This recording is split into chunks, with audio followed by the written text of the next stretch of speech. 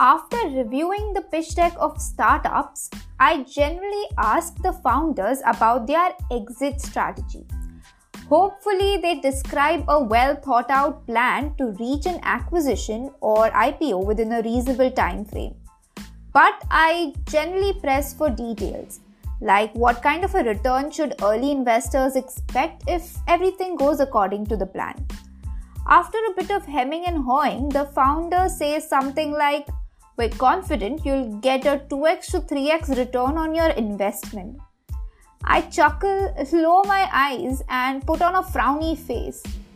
"Sorry guys," I say, "that's not gonna work." The founders are usually incredulous at this response. How can I turn down a doubling or tripling of my money?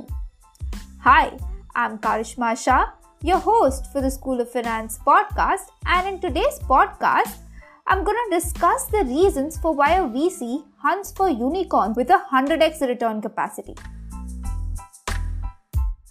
The failure rate of a seed stage startup is around 90%. In other words, only 1 out of 10 succeed. If I go to a racetrack, no way am I betting on a 10 to 1 shot that pays out 2 to 3 times if it wins. When I explain that venture investors are looking for returns of 100x, their mouths hang open. "That's outrageous," they cough. "Why are you so greedy?" Well, to be fair, nobody has actually said that to my face, but I can see what they're thinking. Venture capitalists have an undeserved reputation as greedy bastards preying on poor startups. Angels have just an undeserved reputation as angelic creatures hovering over LinkedIn with a pot of gold for deserving startups. Both images are completely wrong. Angels and VCs are investors looking to make money by investing in the high-risk, illiquid stocks of early-stage startups. Now, let's examine the typical portfolio of a small fund investing in early-stage startups. We'll assume that the fund has $2 million to invest in a portfolio of 20 companies.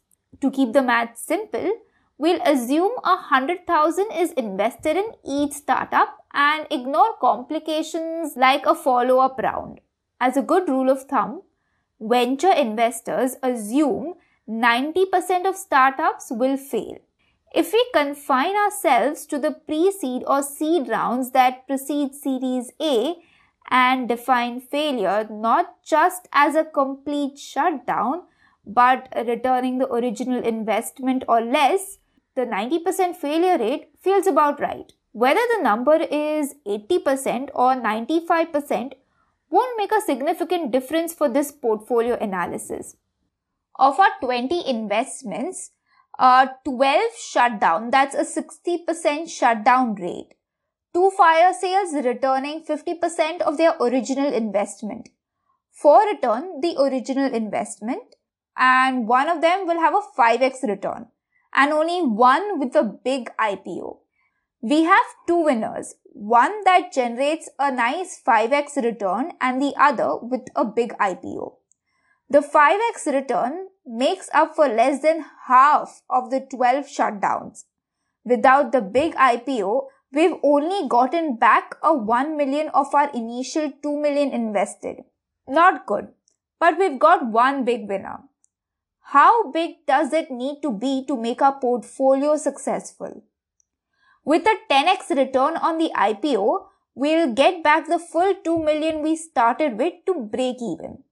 But the goal of investors in tying up capital for 10 years is not to break even. We need to do better than that. Now let's understand the risk and rewards of investing in a startup. Basic economic theory says reward should commensurate with the risk. Early stage investing is as risky as it comes. It's certainly a higher risk than a portfolio of public stocks. These public stocks might go down.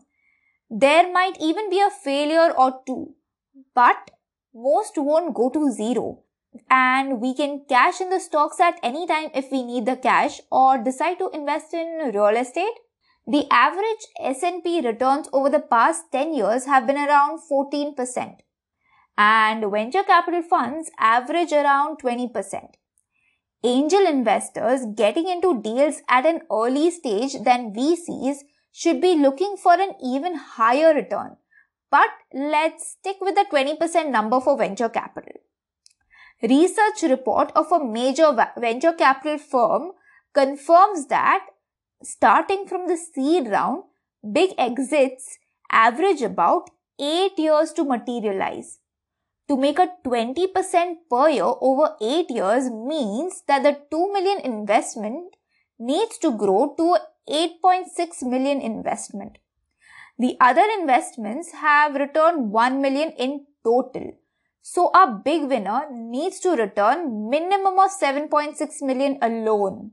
Now here, the performance of other 19 investments hardly matter. Now if there are 10 shutdowns instead of 12, if there are 3 2x returns instead of 2, and if the 5x return is 6x instead, none of these move the needle. They get us a bit closer to breaking even, but not for getting an adequate return. The one big winner out of the portfolio of 20 has to carry the entire fund. To break into the top quartile with a 20% return, our one winner needs a 176x return. So, what returns are investors shooting for? I'd say somewhere between 77 to 177x. Now let's say it's 100x. If we invest in a startup in the pre-seed or seed stage with 10 million valuation, ignoring dilution from later rounds, the company needs to reach a valuation of 1 billion at exit for me to get an adequate return. For a VC, investing in Series A at a 40 million valuation, they need to capture a decacorn. Every venture investor is looking exclusively for the one company that will become a unicorn or better. We have 20 shots on goal to find it. That's how a venture capital works. And that's why you'll have difficulty getting venture investors excited about investing in your plan that, if all goes well, will reach a 2x to 3x at the exit. Well, that's all for today, folks. If you found this episode informative, share it with your friends. See you until next time.